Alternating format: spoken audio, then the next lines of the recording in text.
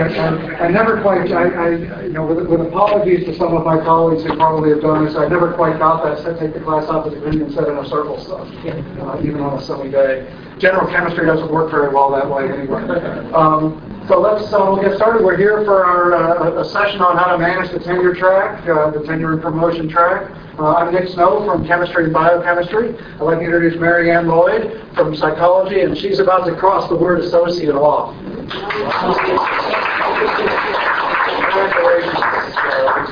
Which is terrific. So she'll be able to share with you. I'm kind of an old-timer, full professor. Marianne will probably be able to share some insights about today's system from both sides of it, because you've served on the Rank and Tenure Committee for a couple of years as well. So why don't we do one really quick thing and take a quick trip around the room and introduce yourself, just so that we can do a little bit of networking. Don't worry, to my knowledge, and one thing also, to my knowledge, there are no time limit. Well, there's one guy with a tie here, but I don't think you're an administrator, right? No, it's nice stuff. So there are no time-wearing administrators in the room. We are not, and so one of the things we can do here in a faculty session, I will warn you, there is a recording device on, but it will not work very well, I can promise you. But please feel free to ask questions, to discuss, and try to make this as fun and interesting as possible, rather than Marianne and I just talking about it. Which is fun and interesting. Which is also, yes, absolutely. So why don't we start? And then the other thing I do want to do, especially senior faculty in the room who are here because I twisted your arms, please do introduce yourselves, and as we go around as senior folks, we do for the junior folks. We do have quite a few senior faculty in the room. These are folks that I've known for a lot of years, and we're all kind of committed to helping you have this process be as smooth and hopefully not mysterious to you as possible. So we're here to help you. So why don't we start over here and just work our way around and see who's who today. All right. I'm Ron Chen, Associate Professor in College of Education. Not senior there yet, but looking forward to the workshop today. So you're looking to have the full professor. Please, sir. Matt Harvey from Sociology, Anthropology, and Social Work. Associate Professor. And I'm also looking to make that next step. Please. We don't care from the College of Ed. Tony Louisic, Department of Finance, Chair and full Professor. So Tony is affectionately known by his students as Professor Return to Risk. That is correct. It's always under risk. Yep, everything. Everything. Yep. Please, Judith. Judith Lothian, I'm a professor in the College of Nursing and Chair of the Director of Research. And also Faculty Senate. Chair of the Faculty Senate. So anything about actually Faculty Senate, governance, all of that sort of thing, Judith, that you've heard for that. Mary, please. I'm Marianne Lloyd. I'm a full professor in the College of Education. Thank you. And also the chair of our IRB. The director of the IRB. But what I'm most proud of is being faculty. There we go. I mean, that's important. That's essential. Please, sir. Well, one gentleman with a tie. That's Luke Sedrak, Assistant Professor in the College of Education. Yeah, don't worry, we'll break you wearing that tie. I've been trying for 5 years, and I think I've seen him without a tie once when it got damaged or something. I spilled coffee on it, and I took it off, and it was like completely right. So I'm a 5th-year assistant professor at the College of Education. Terrific. And actually, if you want to know what's really going on in the field of higher education, check out Professor Kulchin's blog posts and all the good stuff that he writes. That's insight on what's really going on out there. Please. Yeah, I'm Terrence Till, Political Sciences Professor. Terrence, thank you. Please. Brian Meadows, College of Education, 1st-year assistant professor. So what happened here? Marty told me he was going to twist all your arms to come here. Marty Finkelstein tells me he's twisting all your arms to come here. And where's he? He's coming. He is coming? Yeah, he promised. Okay, I know he promised. But I've known Marty for a lot of years, too. Please. Eric Walton, English and Director of Faculty Development. Soon to have, she says, she has one of the best jobs in the world you can have in higher education right now as department chair. She's soon to have another one of the best jobs, which is ex-department chair. Please. I'm Melissa Martini. I'm the graduate assistant for the Center for Faculty Development, so I'm a student, not an Professor. Listen up, hope we don't scare you away from being a professor so badly. Please. I am Suzanne Fountar. I'm an assistant professor in biology. I'm Katie Briscoe. I'm in the library. I'm Jerry Bonapinion, an assistant professor, chemistry, biochemistry. I'm Brian Lucas, an assistant professor, diplomacy and international relations, and I also run the Center for UN and Global Government Studies. Thank you. Front table, best for last. I'm Sarah Adams, I'm assistant professor of English. Matthew Preston, assistant professor of journalism. Dan Owls, an assistant professor in the Department of Professional Psychology and Marriage and Family Therapy. Lynn Sledley, professional psychology, family therapy, assistant professor. Well, thank you all. I think one of the great things we have here is we've got folks from all over campus. And that is, it's also, I think, one of the, what I've found in 23 years of being here is one of the best parts of being in a relatively small campus is that we do get to interact and work together across all kinds of disciplines.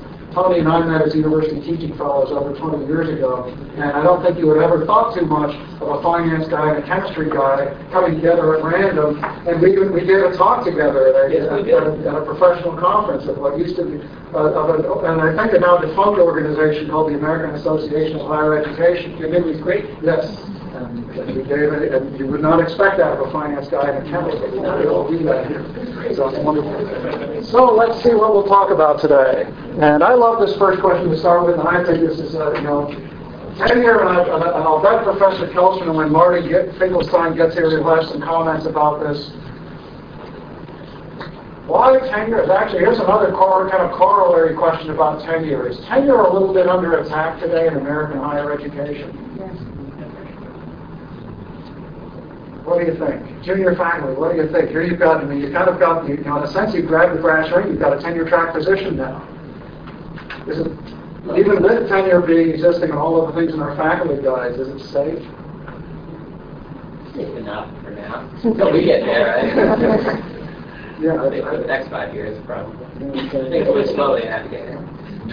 Senior folks, what do you think about the evolution of tenure since, and the meaning of tenure since you've been here? So this stuff is being recorded? It's Well, fine, because I'm going to let you know how I feel.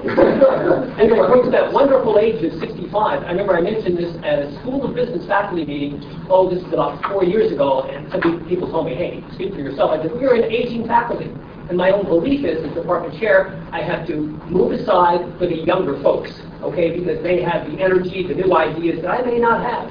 And so the fact that we don't have a mandatory retirement age of 65 just pinches me in the gut, because I think at some point some of us have to say, our value added isn't what it used to be, and maybe we need to step aside. That's a frank opinion. Yeah, interesting. It's a very frank opinion, and actually, it presents actually one of the interesting challenges. And I was hoping our third speaker, the Dean of Arts and Sciences, and when he gets here, we're going to embarrass him, if he remembers. But it actually is one of the interesting challenges that from the administrative point of view, and many of you know, my senior colleagues know that I've also served in a number of senior administrative roles on campus, and from the administrative point of view, that's actually one of the things that they think a little bit about when they're making a tenure decision. That it's not, back in the day, it was a decision that ended at age 65. Once you hit 65, mandatory retirement age, they could keep you on, but they didn't have to. Now that is all eliminated, and it's generated in one college a number of years ago when I was associate provost. That aging faculty was a huge concern when that college was not, quite frankly, making the money it was supposed to make. And they had a very expensive, very aging faculty, and they had to figure out ways to get people that had no interest in having their tenure bought out. How does that impact you now? One of the things that the deans will talk about is that investment that the university is now not making perhaps a 30-year commitment. It might be a 40-year commitment or even a 50-year commitment to you having the right of employment, which is granted by tenure. So it's a major commitment from the university's point of view, a major commitment that they are making, and part of why we take it so seriously. And as Marianne knows very well too, you know this too, as department chair. Whenever we are writing a letter of support for someone to be tenured, we have to be able to demonstrate that there is actually a strong need for that individual. So one could have, let's say, a whole series of A-level publications. You could be a wonderful teacher, but if you can't demonstrate that that person is really needed, the decision by the provost's office might be a little different than what the department expects. And that's another one of the pieces that we'll talk about as we go through, as we talk about the different steps in the process. One thing about tenure is there is no guarantee. And that's another thing about the process and about promotion. There is no guaranteed promotion. Tenure and promotion are only granted by affirmative action of the Board of Regents. And there are various steps along the way where you can either deny yourself or you can be denied. And no matter how great your record is or whatever it is, or you perceive it is, or your reviewers think it is, the possibility of denial always exists. And that's probably part of, I think, what makes it so stressful for everybody. Judith, please. Yeah, I'm going to go back to your original question of why. Please do. Here.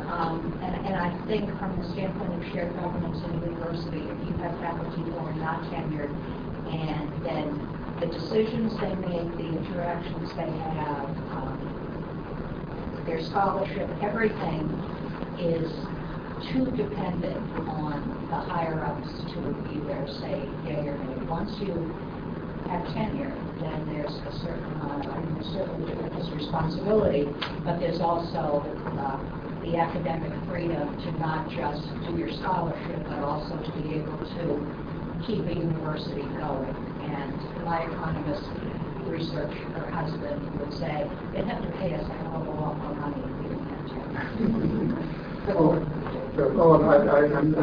I agree completely. Certainly in London University, and of course one of the great freedoms that you enjoy in tenure, in being tenured and then ultimately being promoted to full professor, is a lot of freedom now. I'll paraphrase it very simply, to kind of do your thing, and as long as that thing is making a good contribution. I have the freedom as a full professor now to be here doing what I can to assist you, rather than being in my biology and chemistry faculty, junior faculty does this very well, over in McNulty Hall, toiling away in my lab because I need to just keep cranking out papers all the time. And that is some of the wonderful, it's the wonderful piece of it, is that we have that freedom to do that.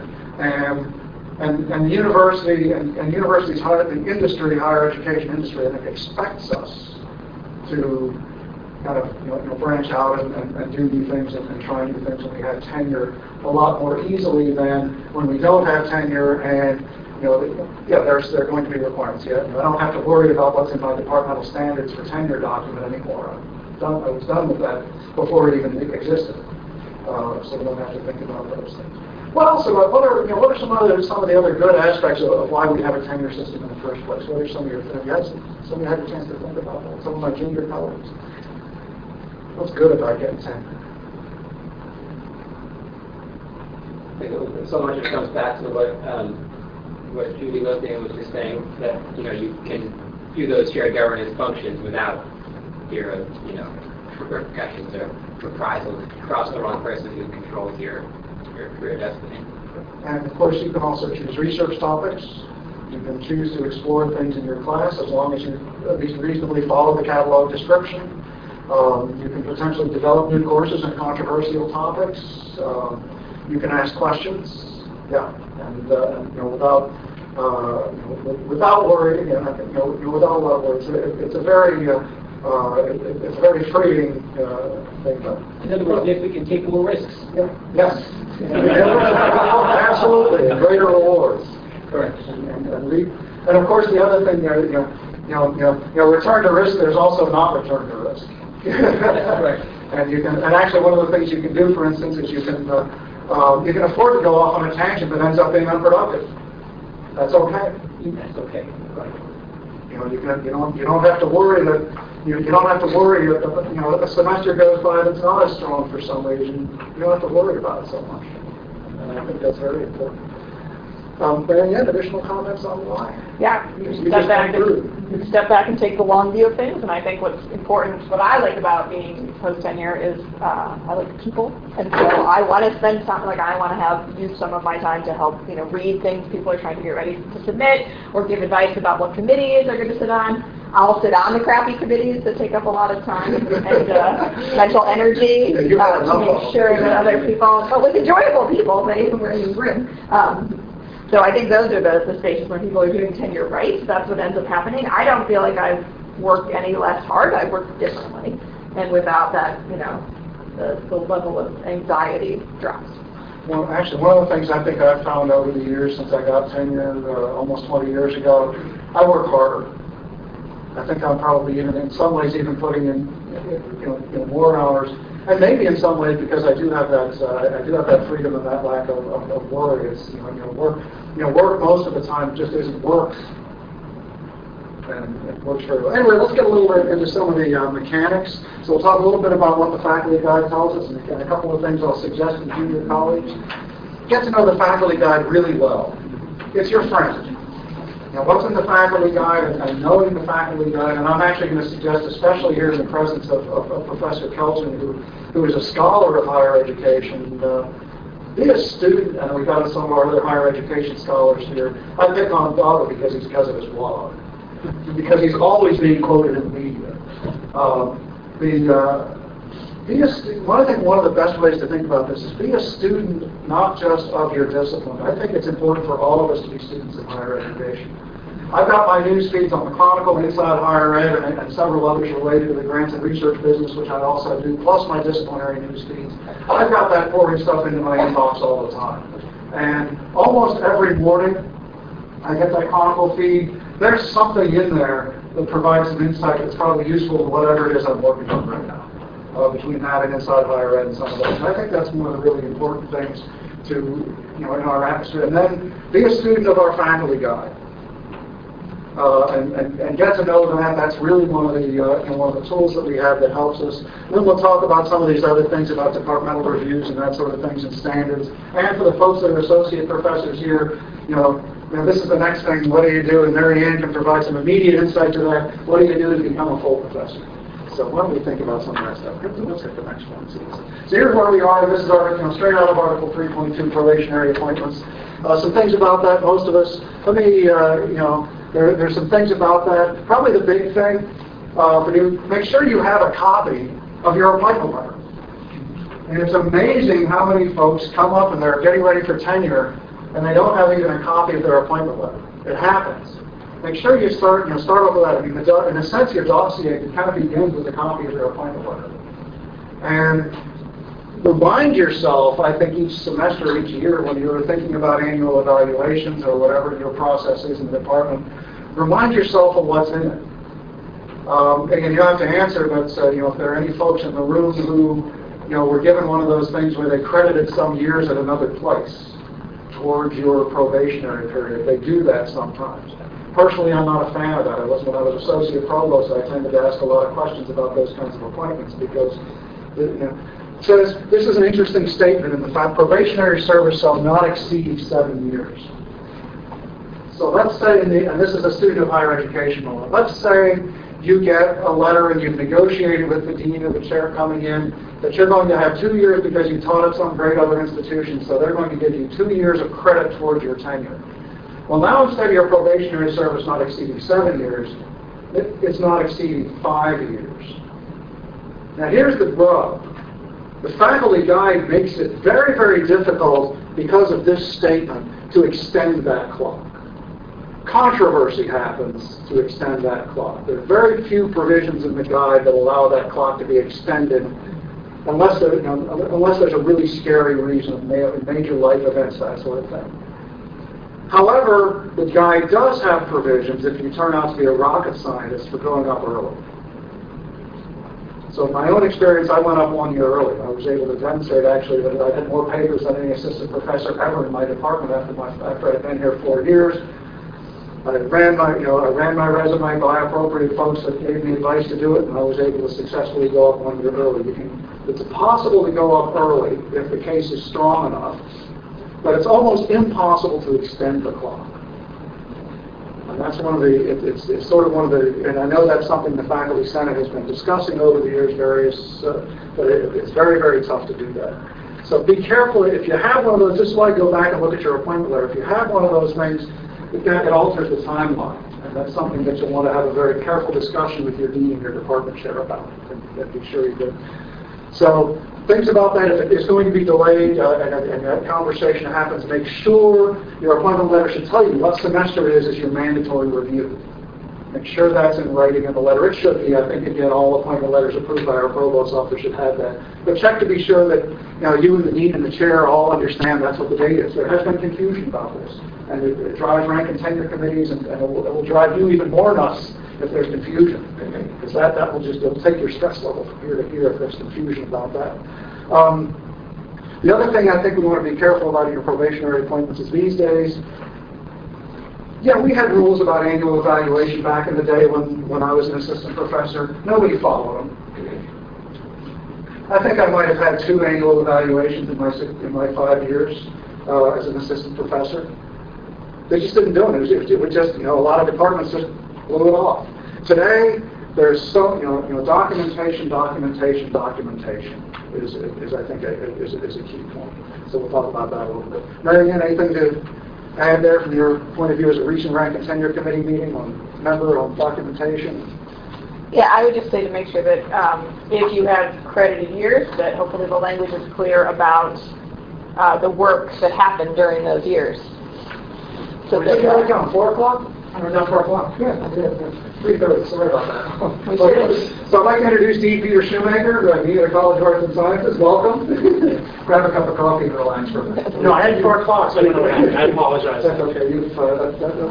That's all right. We started without you, and we told dirty stories about you. Just Nick, actually. I'm very nice. Please, Mary. Marianne's making a really good point, because if you, instead of getting, let's say you get credit for working somewhere else, you have to, I advise, get it in writing, make it crystal clear, capital letters, how many articles and what is expected of you while you're here. Because that has tripped up a number of people, and it's ended not well, always. But it's like they get it in writing and get it clear, It's very nice that you think, oh, good, I got credit. That's really good. So I find that one problematical. Again, I didn't want to ask people to raise hands if you were in that situation, but it's something to think about as a student of higher education, and especially if you think about later on becoming a leader in higher education. This is one of the kinds of things that will come to you. Come to you, please. Per Mary's point, I've advised younger faculty who are coming in, and let's say they have a forthcoming paper where they're getting their dissertation and get Seton Hall's name on it. Or wait to publish it. Yes, wait, exactly. Because if you publish it before you come here, it won't count. Still, unless it's in writing. Unless it's in writing, and everything Seton Hall's name on it. Trust me, nobody's getting on it.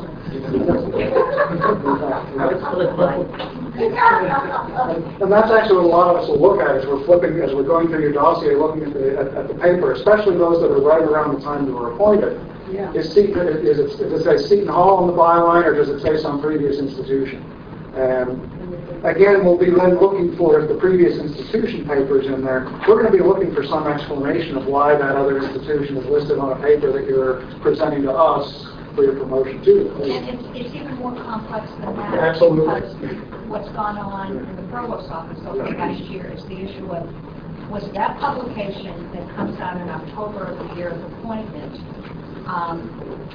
was that the grounds for the appointment, not for giving credit for promotion change, regardless of what's on the applicant, what's the institution name on the paper? So what you really. So an early point, and actually for the folks who are associate professors now, I think one good thing to do these days, and this is the kind of thing that administrations and committees are just a lot tighter on this stuff than they used to be, is that kind of almost draw a line there for yourself. This is stuff I used to get the job here. This is stuff I've done since I've been here, and draw a line there, and keep the stuff that you used to get the job here off of your rank and tenure application. Likewise, when you come up for as an associate professor, you're looking to go for full. There needs to be, think about the line between what did I use to get my promotion to associate versus what I'm using now to go up for full. Because they're going to, committees and administrators will look for that line. It's a tough problem.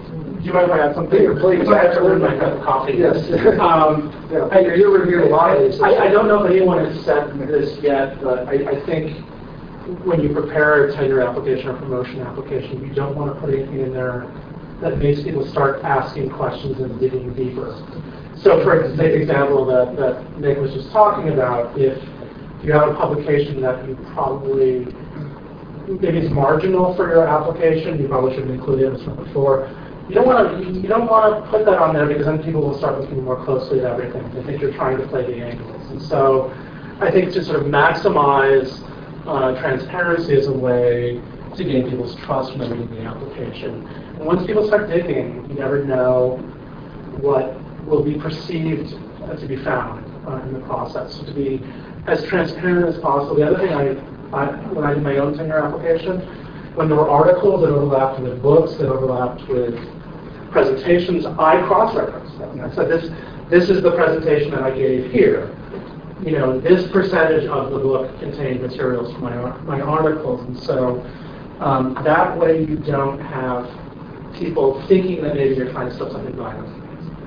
And just from like a psychological perspective, we'll get into probably nitty-gritty of the application, but I feel like that's what anyone has to leave early. They're like, okay, right, like that's how the guy decides what should I write in that thing that everyone's reading.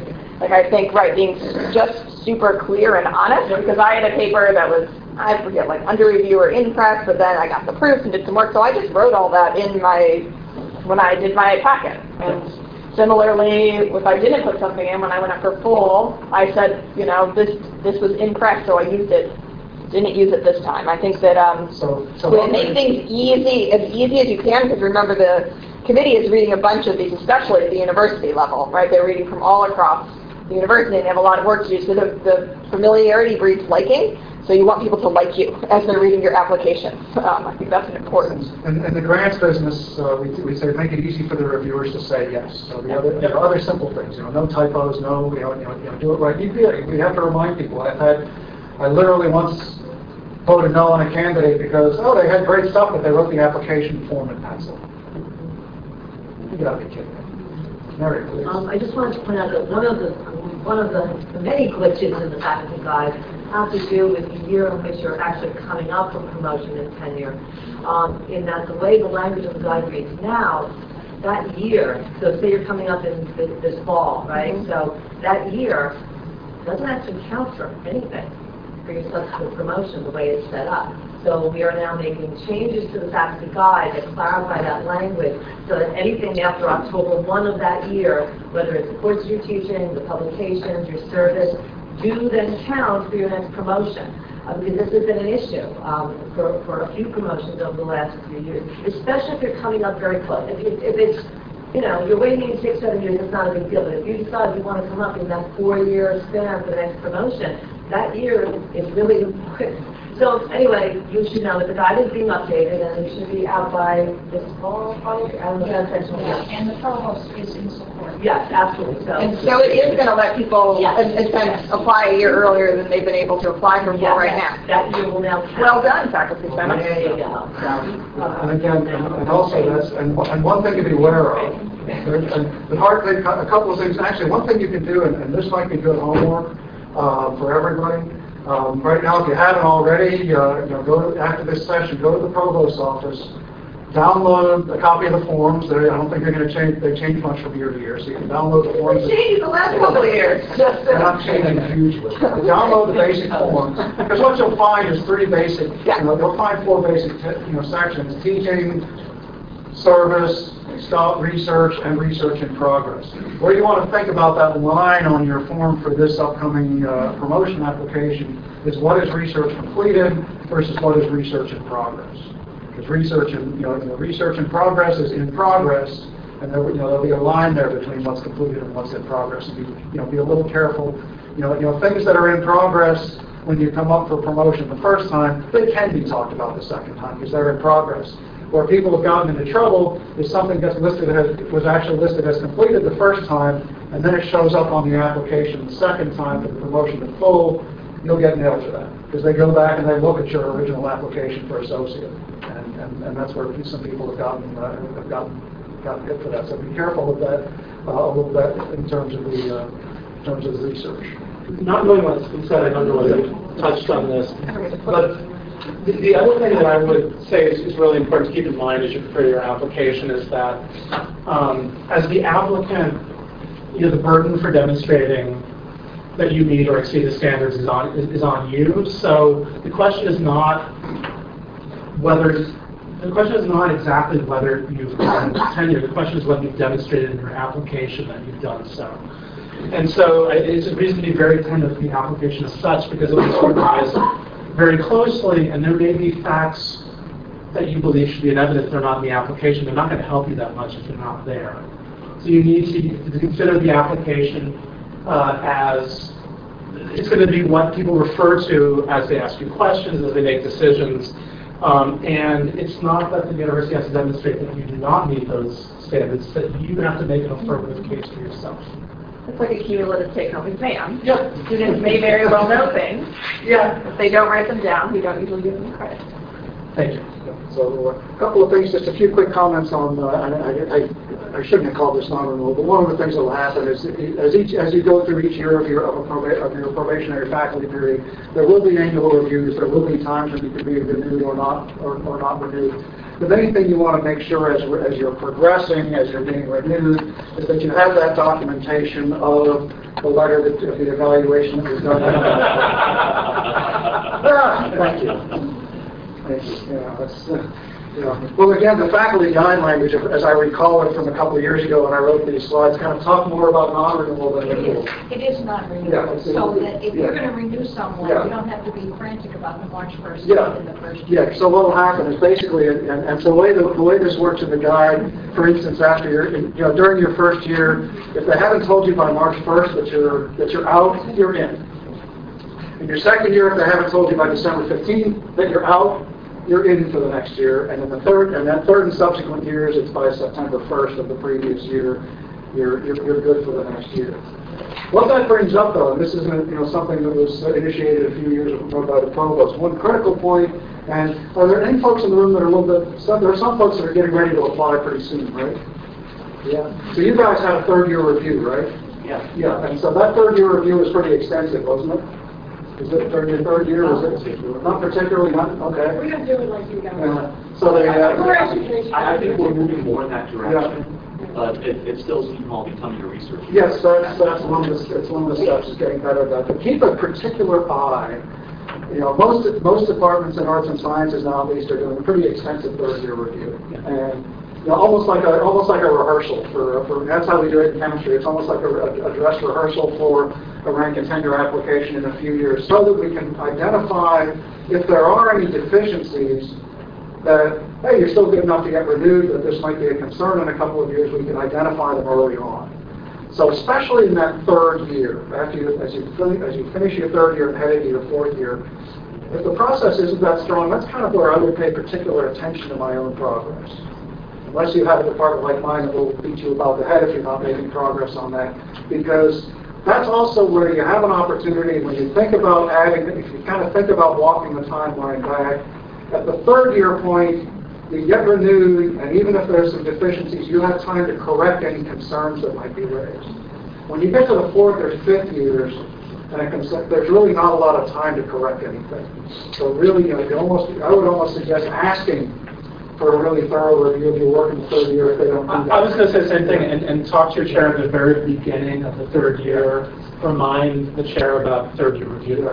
He or she should know, but you'd be surprised what happens. And I would even say for the earlier reviews, Judith is right that there's not as much of a panic if you're being renewed, but still the earlier you get feedback, at any point the better. And so, I mean, I would encourage your chairs to review you as early as possible each academic year, and then for the third year review, really, bird dogging.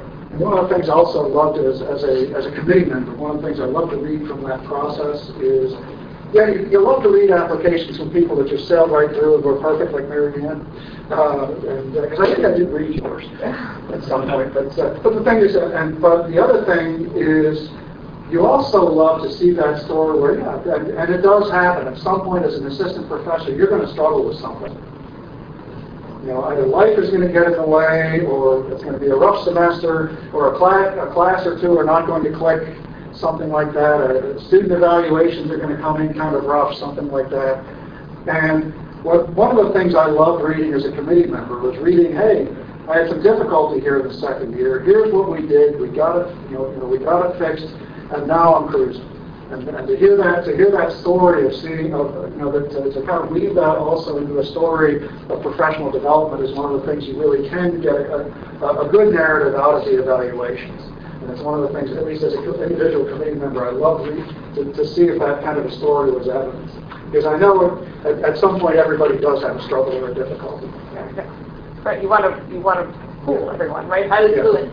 The other thing that's nice about this, even if your department doesn't do a full one, I would encourage you to try to start writing a mock application because you'll be really glad the summer of your 5th year that you have something to start from. I mean, maybe others in the room, a blank piece of paper is like their dream. It's not my dream. I like to have something to go on. So it was really helpful to have that. My department does, they make you fill out the tenure application. That's what mine did. So it gave me a that's actually what I made people do. I never had to do. I didn't have to do that until I came up. And then what Luke and I did, since we're 5th year, we just put together basically a draft of the statement for annual review this spring, so we get some feedback. Right. Yeah, so you get some and you get some early feedback on what you can polish up. And that's what you did is actually what I would recommend everybody try in about the 3rd year, just in case there's something that pops up that's major that takes a little bit longer to take care of. And it might give you a chance if you're in such a space of trying to, we can be honest, right? It's the pubs that are taking up a lot of the variance in your tenure decision. So you can get really sort of caught up in that, and through that process of writing, you might start to see connections in your projects you might not have otherwise seen that can be helpful for your own scholarship work, and we don't necessarily encourage that kind of high-level thinking if you don't do that. So I think that can be another reason it's useful. If your department, for some reason, refuses to read that, I would be happy to read it and tell you sort of, here's what I'm thinking about you, right? Those are full privilege right there, that I would be happy to read about what makes you exciting. Mary, please. I was going to say, I think getting the advice that you're getting about what happens if your department is not doing a formal grading review is really important because, I'll tell you this is not in the faculty guide. Yeah. We do not do it in English. Yeah. We don't do things that are not in the faculty guide because we don't want to just by fiat say, oh, by the way, this is now a requirement that the university expects of you. We do take the whole thing very seriously. Karen is here, she knows, we are on top of them all the time and all that, and I think this is also really good advice, but I also don't want people to go back to their department and say, oh, you're supposed to be doing this. It's tricky, but I do think all those other bits of advice, like do your statement, start getting things done, hand it around to people. I would take the same offer. Anything you ever want to show me, happy to look at. I would say when it comes to an annual review, Mary, your point about 3rd year review is well taken.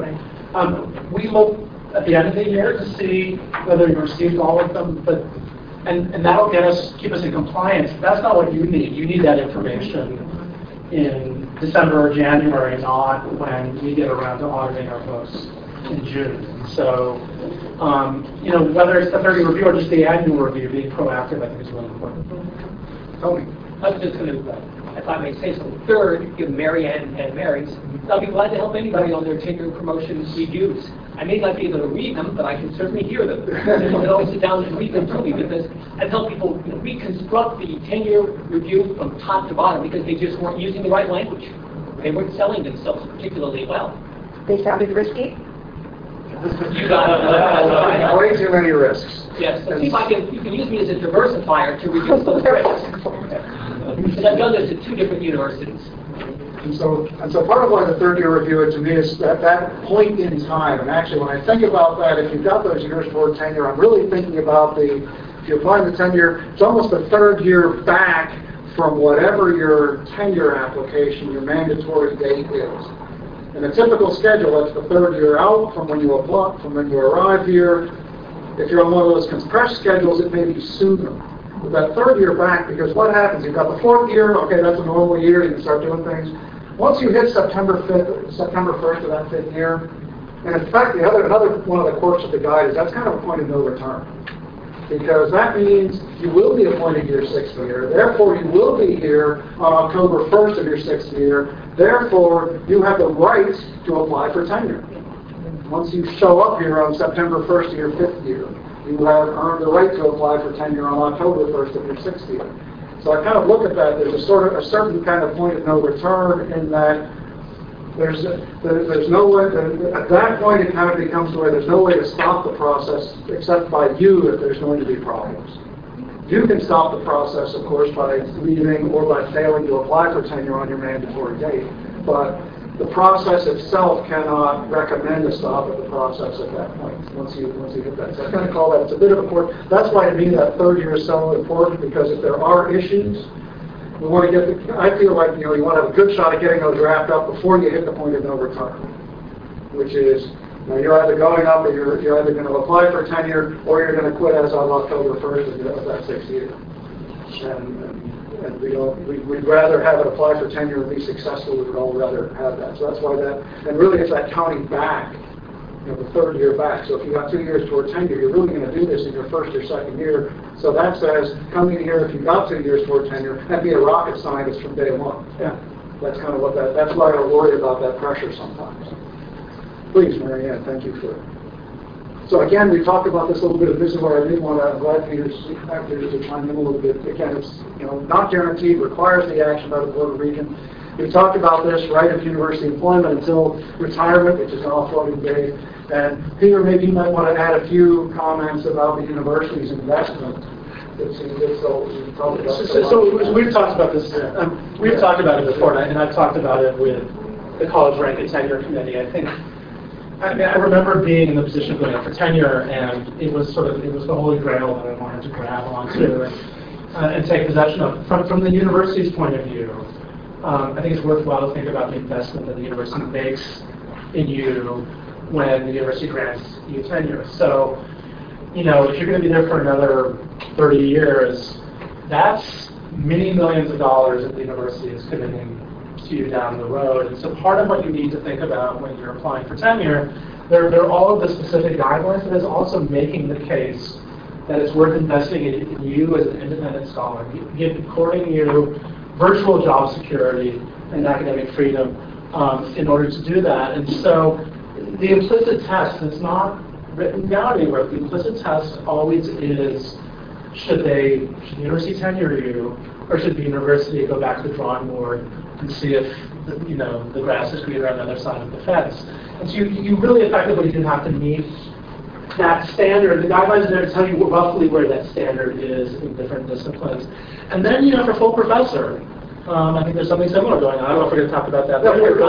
We can talk about it now. We've got a bunch of associates. So the question for a university like Seton Hall that's trying to move ahead, move up in terms of its scholarly profile and in terms of those kinds of things is whether you now represent a leader in your field that brings renown to the university, and also whether you can be a leader on campus, whether you are going to act in a way that transforms the university for the better. And so I think those are really, and you have to be a good teacher as well, but I think really the biggest tests when you're looking at promotion to full professor are, have you established yourself as someone who brings renown to the university, and are you going to be a leader in the university who helps the university move forward? Otherwise, the university may decide that you're doing perfectly fine as an associate professor. You still got your job, but the university has an interest in your becoming something else, and that's why they grant this.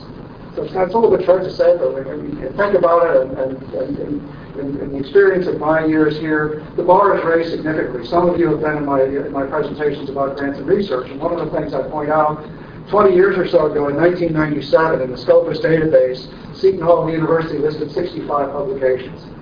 In 2017, Seton Hall listed 220 publications. So when you think about that, in Scopus, abstract sciences, social sciences, business, some health sciences, some humanities, and all that. So it's getting big. But when you think about that, if that's a representative sample, in 20 years, that's about a 3 to 4 times increase in the university's publication rate. So without the faculty increasing. Without the faculty increasing significantly in size. So what that says is that, and hopefully this will come naturally to you. I would suggest, I mentioned I was an early tenure applicant back in 1998, 1999. I would posit that I would not have been a successful early tenure applicant 15 years later. And I would probably have been not as, I won't say I was completely bumped pretty full professor applicant, but again, with the same record, it would not have been what it was 15 years ago when I came up with full professor. So actually, you, the faculty, are actually raising that bar by your own work. And each time somebody comes up who is a little better than the last person, we'll talk about departmental rank and tenure standards in a moment, they're actually effectively raising that bar. And that's also something to keep in mind. But I think that's also why it's super important that those of us that have received tenure create space so that our untenured colleagues can achieve that level of scholarly productivity, right? Because we have not increased the hours in the day fourfold, nor taken a 1/4 teaching reduction down to a 1/1 less, right? So this. Yeah. Please, let's see what's on the next one. Then I'm just going to add to your point. I know when I came up for tenure, this is back in 1997, I had 9 publications. And I can say this openly and honestly to everyone. I could not compete today with 2 untenured faculty members who recently tenured in the Department of Finance. They have 9 faculty, they have 9 publications each, and they're all of higher quality. Yeah. And that's, and I look at some of my departmental colleagues. I might be able to touch them, but I would not have been better than them as I was in 1998. It's probably also important, and I think everyone knows this, but higher ed is under a certain amount of pressure, and that means a lot of qualified, good people out there. And your burden is to show that you're the best that Seton Hall can expect right now, and that you're interested in the future too. Because I think we tend to look at tenure and promotion as retrospective. That's something that we did in the past, but really the past is just supposed to be a measure of what you're going to accomplish as you go forward. And so being able to demonstrate that you're not slowing down is really, really important. That's an interesting thing actually that we look for, especially for the folks who are associate professors and for the long term for the assistant professors, is think about one of the things and I think Marianne would echo this, is we tend to look a little bit at trajectory. So you start a little bit of a curve going upward as an assistant professor. We expect that going from associate to full to kind of continue going up on some sort of an exponential curve rather than a linear curve. And the work you do as an associate should be demonstrably better than the work you did as an assistant to get tenure. The more of it, more in the case of my field, more pubs and more money. In the case of chemistry, but it needs to be there, and that's the first thing the chemistry department rank and tenure committee will look at for full professor applicants. Did they publish more in a shorter time, and did they bring in more money in a shorter time than they did as an assistant professor? It's the first thing they'll look at. It's much more difficult thing. Let's talk a little bit about standards, and I want to kind of skip. We all know about teaching scholarship and service. I'm going to skip to this last one right away.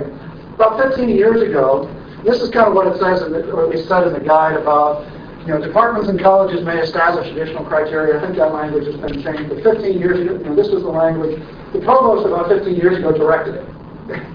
Directed departments to start creating departmental standards documents. And to my knowledge, and Judith, correct me, I think all departments have them.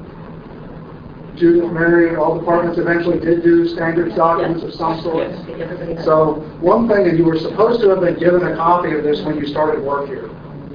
So if you do not have this, go straight back to your department chair and get it and ask for it and say, where's our standards document? I was supposed to, and remind them you were supposed to get it when you started working here. Actually, really, it's supposed to be something that, when you're in that serious discussion with the dean and the chair about coming here in the first place, they're supposed to talk about that and about those expectations ahead before you're even hired. And what I tell candidates who are interviewing for jobs is, before you leave campus today, make sure that you ask for a copy of these guidelines, because it's important to you as you make a decision about how you want to spend your next 6 years. So, and here's actually what I have to say about those, and this again is Snow's opinion as one senior professor and committee member. Maybe my business colleagues will back this up, but in everything that I've been involved in that has been involved, whether it's here at Seton Hall in higher education or in other businesses where I've been involved in evaluating people for promotion, the phrase in an evaluation that says they've met the standard is the kiss of death. Would my business colleague back me up on that? Yes. Yeah, absolutely. So that's one of the things about those standards. Get those. My suggestion to you is whatever those standards say, there's also a little bit, people that know me also know I like sports analogies. And the NFL, if you follow the NFL, they just changed the rules for what defines a catch. You would think they would not need pages of rules to define what it means to catch a football. But they had pages of rules for what it meant to actually catch a football. They redefined what a catch is. My point of view on that was always, well, gee, if the ball never touches the ground at all, you've got pretty good evidence that it's a catch. Don't give them a judgment call. That's kind of how I feel about rank and tenure standards documents in departments. In fact, I didn't get a chance to print out my departments. I used to come in with a copy of my departments and rip it in half in front of everybody. Read that thing, get to know it, and then make a goal for yourself that you're going to blow it away so big that only a fool would dispute that you haven't exceeded the standards, would state that you have not exceeded the standards. That anybody stating otherwise, that you're not great, is just being a fool and is obviously foolish. So do get to know those, but get to the point where you don't, try to make a goal for yourself to kind of get to the point where you don't even have to think about it. That is probably the best advice I can give you on that is to try to do that. And a corollary to that, do get to be familiar with your environment. The great thing about having some databases that we have access to here on campus, like Scopus and some of the others in a lot of our disciplines, is even if you don't see their CVs and their annual reports every year, keep an eye on your department's annual report every year. It will tell you what everybody else is doing, so that you can then eyeball for yourself. Am I publishing the same as my colleagues at my same level? Am I publishing along with my colleagues at the higher level? It's one of the best demonstrations you can make as an assistant professor. I'm already publishing more than the associate full professors in the department. It's one of the best ways. It's one of the best things that you can, that can be demonstrated. And that data is all available to you. But get to know your environment. I would say that, but but keep in mind that there's quantity, quality distinctions, right? So I just, before this, as someone that doesn't want to slow down, I was at a writing day with someone on sabbatical who's in the middle of writing a book, right? So that, there's a lot more words in a book. Or I'm a cognitive psychologist. We typically can't publish a single experiment paper. My things have 4 or 5 experiments, whereas in other subfields of psychology, that would be 5 papers.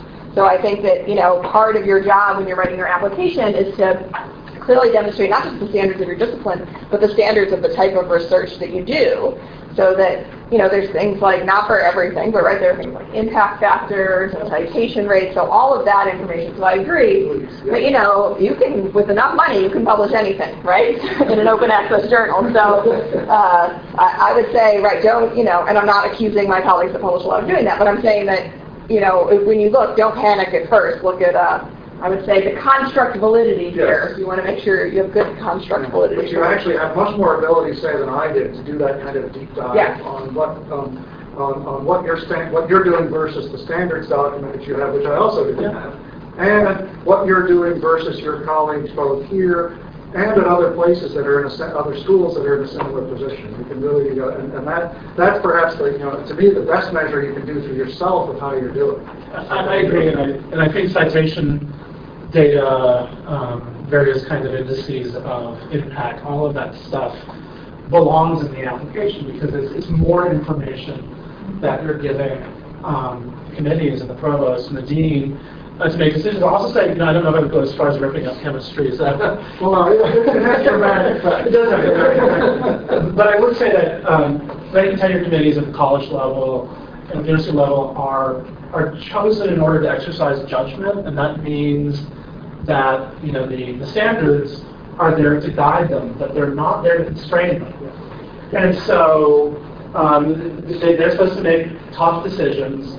And a tenure committee that isn't capable of saying, well, the person published 4 publications, but those publications are crap publications, isn't doing its job. Yeah. Similarly, and it works both ways. I mean, it's a judgmental exercise, and that's why I think Dr. Snow's advice that you want to, well exceed the standards that are there is important because that removes any possible doubt. I was just going to add to that very point. What we encourage the Department of Finance is to get outside assessments of what's researching and teaching. We'll come to that a little bit too.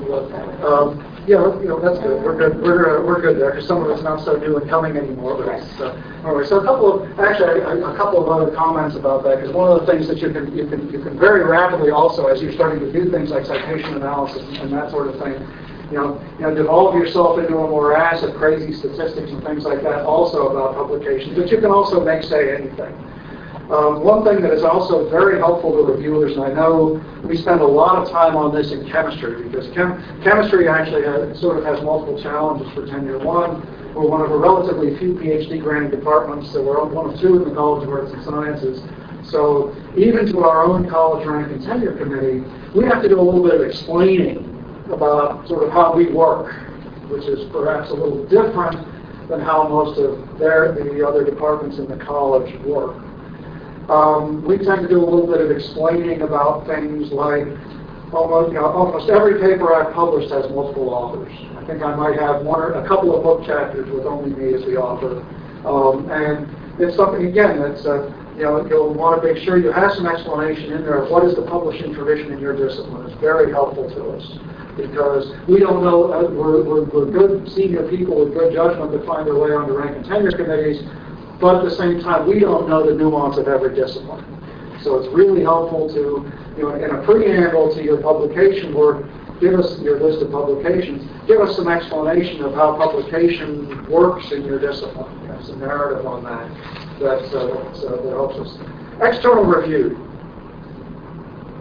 That's interesting. And I've got a faculty sentence for you that I'm not sure even Judith knows, because I don't remember your dates on the Senate, but it sure goes back to when I was on it, which was a long time ago. And I'll start, when I came up for tenure in I sent my application in 1998. It went through the college department fine, college committee fine, get to the university committee. And on January 15th of 1999, as you walk through the process, the university committee has it. We get a request from the university committee. They want external reviews. And they were allowed to ask for that at that time, actually. Wow. They asked everybody, and it turned out the provost at the time decided he wanted external reviews, and he leaned on the university committee to ask for them in his place, and they did. So all of a sudden, there we are, most of the way through the process, they said external reviews. So there was no process for this. So what I did, I called up three of my friends and asked them if they could send a letter on my behalf, and they were more than happy to do so. It wasn't, hey, they didn't give us a process, so made up their own process on the fly. They actually didn't have the right to do that. Well, it's again a little bit of the faculty guide revisions. Yeah. We have incorporated language. Yeah. Approved yet at this point. Yeah, The Provost office on exactly how the external letters. And the guide language. And the guide language at the time, those committees and actually at any level were allowed to go anywhere they wanted to get more information if they felt like it. They could ask for anything. And at that time, the university, and so bang, bang, bang, politics, politics, politics. It's kind of, it was one of the things that kind of got wrapped up when we did a salary study in 2007. It was kind of wrapped up in that. And still never a process until now. Thank you, Faculty Senate, Faculty Guide Committee. Thank you for working on that. There's never been a formal process for collecting external reviews other than the knowledge that the University Rank and Tenure Committee and the Provost would expect them. So there we were, they're kind of where we were with external reviews. So every department was kind of all over the place with them. So I'm glad we'll have a formal process, because external reviews are something, again, that really help us as committee members to say, to be confident, yes, especially with the scholarship, this person's scholarship, it's great, they're having an impact in the field and all of that, and it's something that's long overdue to have a formal process for that. So I'm really glad to hear that, because we've been, 15 years or so with no formal process, but the things being, actually almost 20 years now with no formal process, but the reviews being expected. Judith, if I'm correct, the external reviews are not required. The new language simply stipulates how they happen if you choose to do it, and it's not like Yes. no calls up his friends Yeah. and says it's directed or organized by the chair of the department. And goes in at the same time the application goes in. You don't see the letters. So to be clear, the reviews are not required. External reviews are not required. What I would say, though, is returning to my point. You have a burden of proof to meet. And there are different ways of meeting that burden of proof. You're not including letters is not in and of itself a reason not to grant you tenure or promotion, but you still have to meet that burden of proof, and that's one of the best ways to meet it, is the way I would put it. When I was having sat on the college committee, when I read a letter from someone that's not a collaborator that says, I'm at a PhD granting institution and this would count for tenure where I am, somehow this person teaches a 3-3 load, I don't get it. I'm like, well, that's some compelling evidence, despite what my own opinion might be about you. So I think that, yeah, it's not, I'm with Mary, right? It's not in the guide, but it's the sort of thing that can really help you, because there can be a sense that your job, we know that you were writing the letter to tell me how amazing you are, right? If you're not bragging in your packet, you're not doing it right. So having someone else interested in bragging about you, it's helpful. And of course, usually those processes, I haven't read the details, I have read the details of the recommendation. Actually, in Arts and Sciences, there is a recommendation coming forth from the Rank and Tenure Committee about that. But it's a pretty standard process. Typically what will happen is you'll give some number of names, like 5 or 6, to the chair. The chair, using whatever process, my favorite process for that was a dartboard, would pick 3 of them. Because I didn't knowing better, I figured keep it simple. When I was chair, I would say, give me some number of names, and I threw darts at 3 until I hit 3 of them, and those were the names we used. Kept it, it couldn't be more transparent than that, and less agenda than that. So, and then sends some subset of that. The chair will reach out to them with a copy of the materials and of typically your CV and your application, not the full dossier, and ask them to write those letters in confidence. And then the chair will upload them into the system at the appropriate time. And so that, I think, will be a good, solid process. I'm glad we're doing that. Let's see, what did we talk about? Again, we talked about the bar going higher. Again, that is actually, the expectation even of research is a relatively new change to the faculty guide. It was when we switched from a 4-4 to a 3-3 load in the guide, was when the language was changed from research optional to research expected. And I think we're seeing the second part of that being, we talked about this, the bar is ever going higher. We talked about standards documents. Those were new and coming the first time I wrote these slides years ago, but I think those are, actually in chemistry we're probably getting ready to review them again because we wrote them 15 years ago. So it's probably time, departments, I would suggest to departments to think about reviewing them because a lot of them are pretty dated these days, today even. Third year review, again, I don't think I can emphasize enough, that's a great, probably one of the best points sort of midway through your probation. And when you think about that for associates, let's say you've been promoted now for 3 years, that's a great time for yourself, Marianne, listen up, to take stock of what you've done. And where am I on the track to promotion, potential promotion to full professor? Has it been a good 3 years? How am I looking? It's a good time to do that. One of the things that where it does become a little problematical is, and this is totally unwritten everywhere, but it's anecdotal evidence, but it sure seems the longer that one is an associate professor, the tougher that promotion is to get. And you'll see that in the statistics, so even nationally, of people going up for promotions. That there's almost a sweet spot for going up, and I would say somewhere in the 5 to 10 year range of being an associate professor. There's kind of a sweet spot there. Once you get out much further than that, it gets, people start wondering about the multi-year publication gaps and things like that. What were you doing in those 6 years where there's no publications? And it just becomes, it's almost like starting over going for that promotion. So associates, after 3 years or so, I think is also a good time to take stock of that and see where you're at.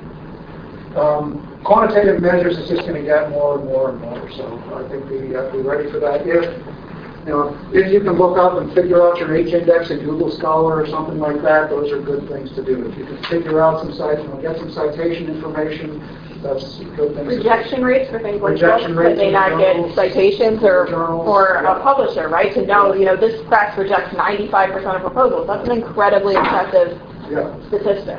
And I can say in some of the discursive disciplines, the quantitative measures don't work very well.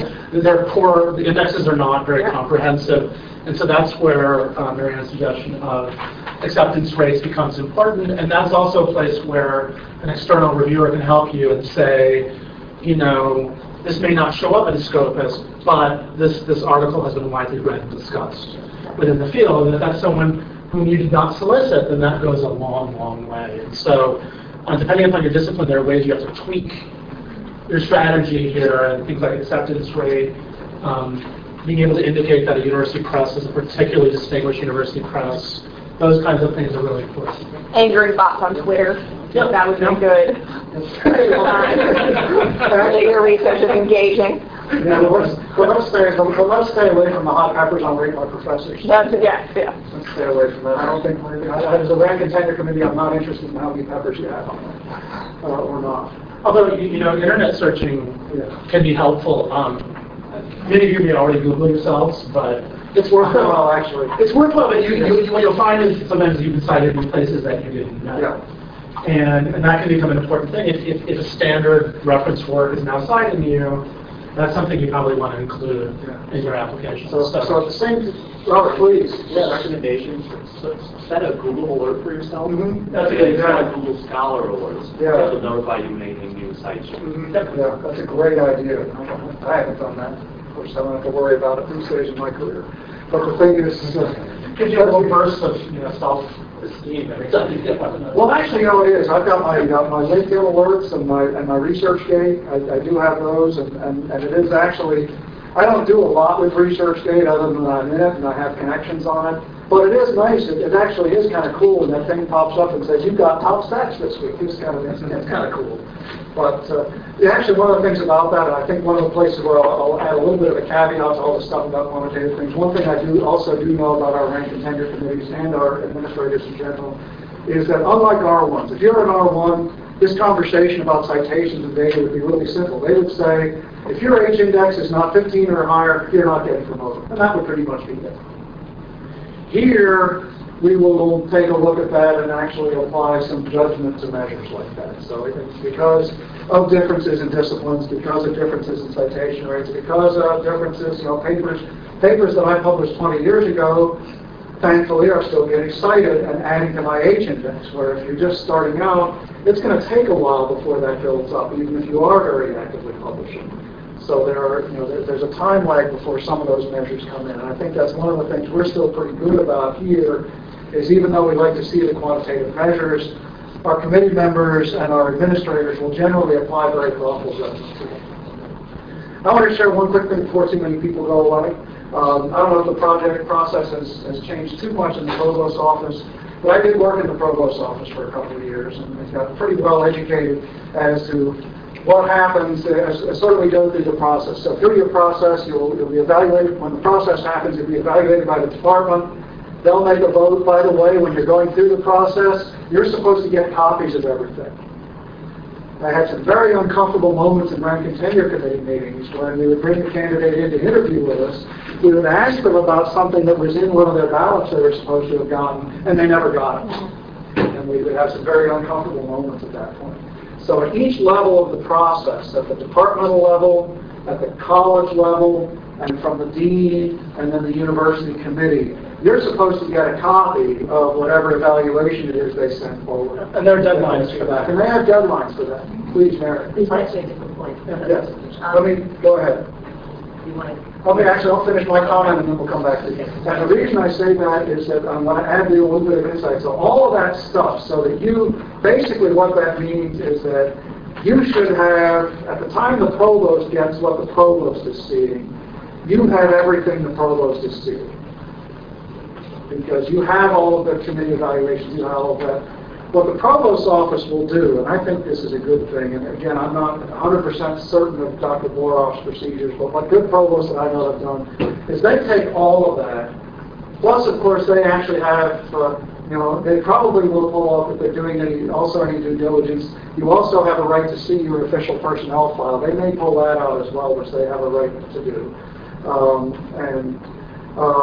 And they will look at things in a very, very global context of the whole university because they have everything, the good ballots and not so good ballots. The ones that were written by the person that voted yes, but wrote a bunch of negative stuff on it. You'll get some really strange things on a few of the ballots too. They will have all of that. And I know that our provosts, at least the ones that I've worked with, I work very closely with Dr. Robinson, and I know Dr. Boroff well enough. Whether she'll be here next year, we don't know. I hope any provost that we do hire will do this, to do a very deep dive into the information that they're presented on their, as part of their work. And Dr. Boroff absolutely I'm sure she is extremely diligent. Yes, when it comes and to to do their diligence, and I think that actually in the end works in your favor, because one of the things about the committees, especially, is that current and tenure committees are great. They're full of good, judgment, thoughtful people, but I don't know, Marianne, you're the psychology expert here. You put 9 to 11 people in the room. Is there at least going to be one of them going to be off the wall about something, to use colloquial? As my advisor said, it's actually a compliment to you if you don't get the wackadoodle on your side, right? Yes. People should worry about you. Yeah. So there's always right. You're the one. Right. There's going to be some of that stuff. So coming back to having a dossier that's just so awesome that it really is a whack job that's voting. The only first people that are voting against are whack jobs. And then the provost doing a deep dive that understands that the only people that are voting against whack jobs. I think that's the best way to help that, to help it be smooth for you. And then here's what the provost has to do. And this is a little unique to Seton Hall. And we said at the beginning, it's affirmative vote of the Board of Regents. And what the provost will do is go to what's called the Academic Affairs Committee. And Judith has been there, Mary has been there, Peter, I think you haven't presented to them yet? Yes, I have. You have. Yes, I have. So the Academic Affairs Committee is very active, and they're very interested in things. And again, most of you didn't get to know, some of you got to know Provost Robinson, and I experienced this directly. Provost Robinson was one of these people who would never sweat. I never wanted to play poker with this guy. He would never, his bearing, no matter how mad he was at something, his demeanor would never change. Oh, the Senate got him to get back. He had these slightly tinted glasses, which meant you couldn't always tell what his eyes were doing. So one of the very few times I would ever see Provost Robinson actually sweat in an interaction would be they would meet an executive session to talk about the rank and tenure candidates. Coming out of that executive session, because what our board will do, which is somewhat unique among governing boards, is they will grill the provost about these candidates. In fact, at one point they wanted to see the whole dossiers and try to micromanage. And he refused. He threatened to quit. Well, the provost's job here is to make sure that the board acts upon academic judgment and doesn't exercise it, right? Exactly. So that's it's a little bit unique to go, because most of the time the governing board is a rubber stamp of the provost. The provost said this movement's done, not here. So that's actually one of the things that we kind of look for as evaluators is. I would advise when I was committee chair, make sure when you vote yes, don't just write, exceeding the standards. Give us a paragraph, because the provost is going to need those sound bites to go to the board, in the document that they have to provide to the board, because our board will be very active. They will ask questions, and the provost needs that ammunition. So that's just a little insight into the process. I've never heard of the board not supporting the provost recommendation. I've never heard, but I've heard, but it has gotten very terse. Well, and of course, the provost makes recommendations anticipating the board. So that's a big factor in what the provost decides to do, is whether he or she thinks he or she can make a compelling case to the board. If the provost thinks he or she is going to be in a difficult spot, then that gives pause for. So that's a little bit of what happens in the secret parts that none of us ever get to see.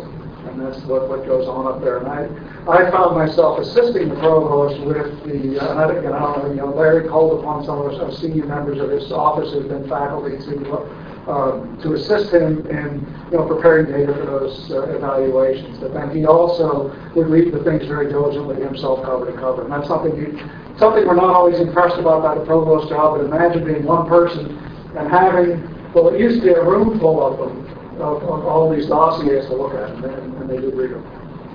I want to make sure we get. Yes, absolutely, please. So that is the guaranteed. The other piece you want to make sure is in your application, and that you can articulate well is your ability to not just be a good researcher, be a good teacher, be a good service, but to support the Catholic mission of the institution. And I really encourage, we have these university seminars on mission every semester.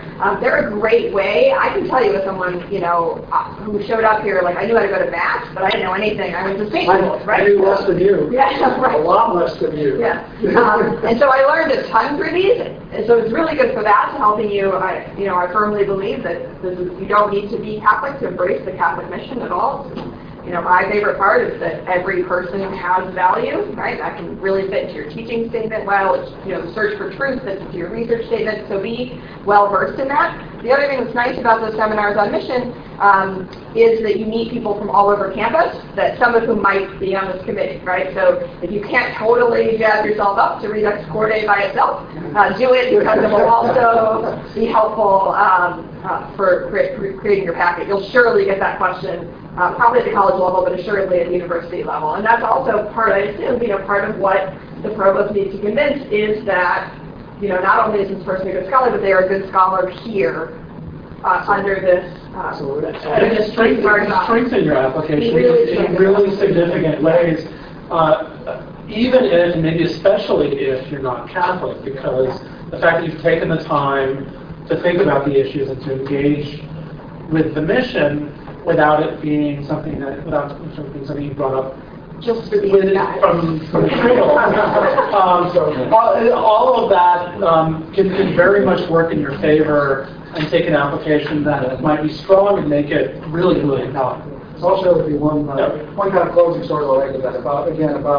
I want to say about almost 15 years ago, one of the first times I served on the Rank and Tenure Committee, one of our very well-known Monsignors, Monsignor Liddy, was one of the committee members, and Monsignor Liddy would just ask the candidates flat out when they came in why. Of course, there he would be in his uniform.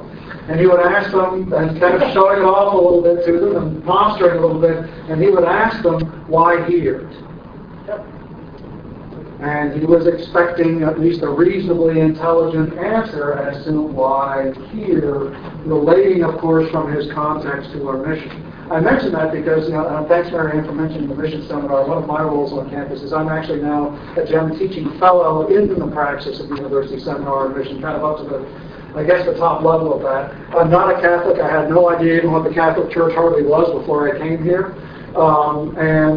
And one of the things I feel I probably could do now, having had that training, is talk some things about the Catholic intellectual tradition. In fact, I was proud enough to give a presentation to the most recent cohort in the praxis that Marianne is in, and I hope I didn't botch it too bad.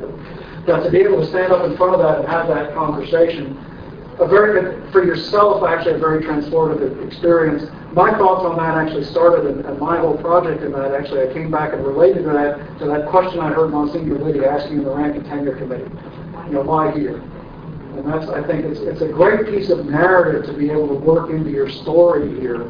And as a closing, that's one of the things, when you think about it, when I came up for tenure, our dean at the time, James Van Oosting, a philosopher dean. Actually, you got a lot of JVO. That's what I've heard. And he's very much a philosopher dean. And what JVO told me about my rank, he said, I read your dossier, Nick, and he said, what a wonderful story of a faculty life. And that's really what I think. If you are a great, tell a story of your faculty life.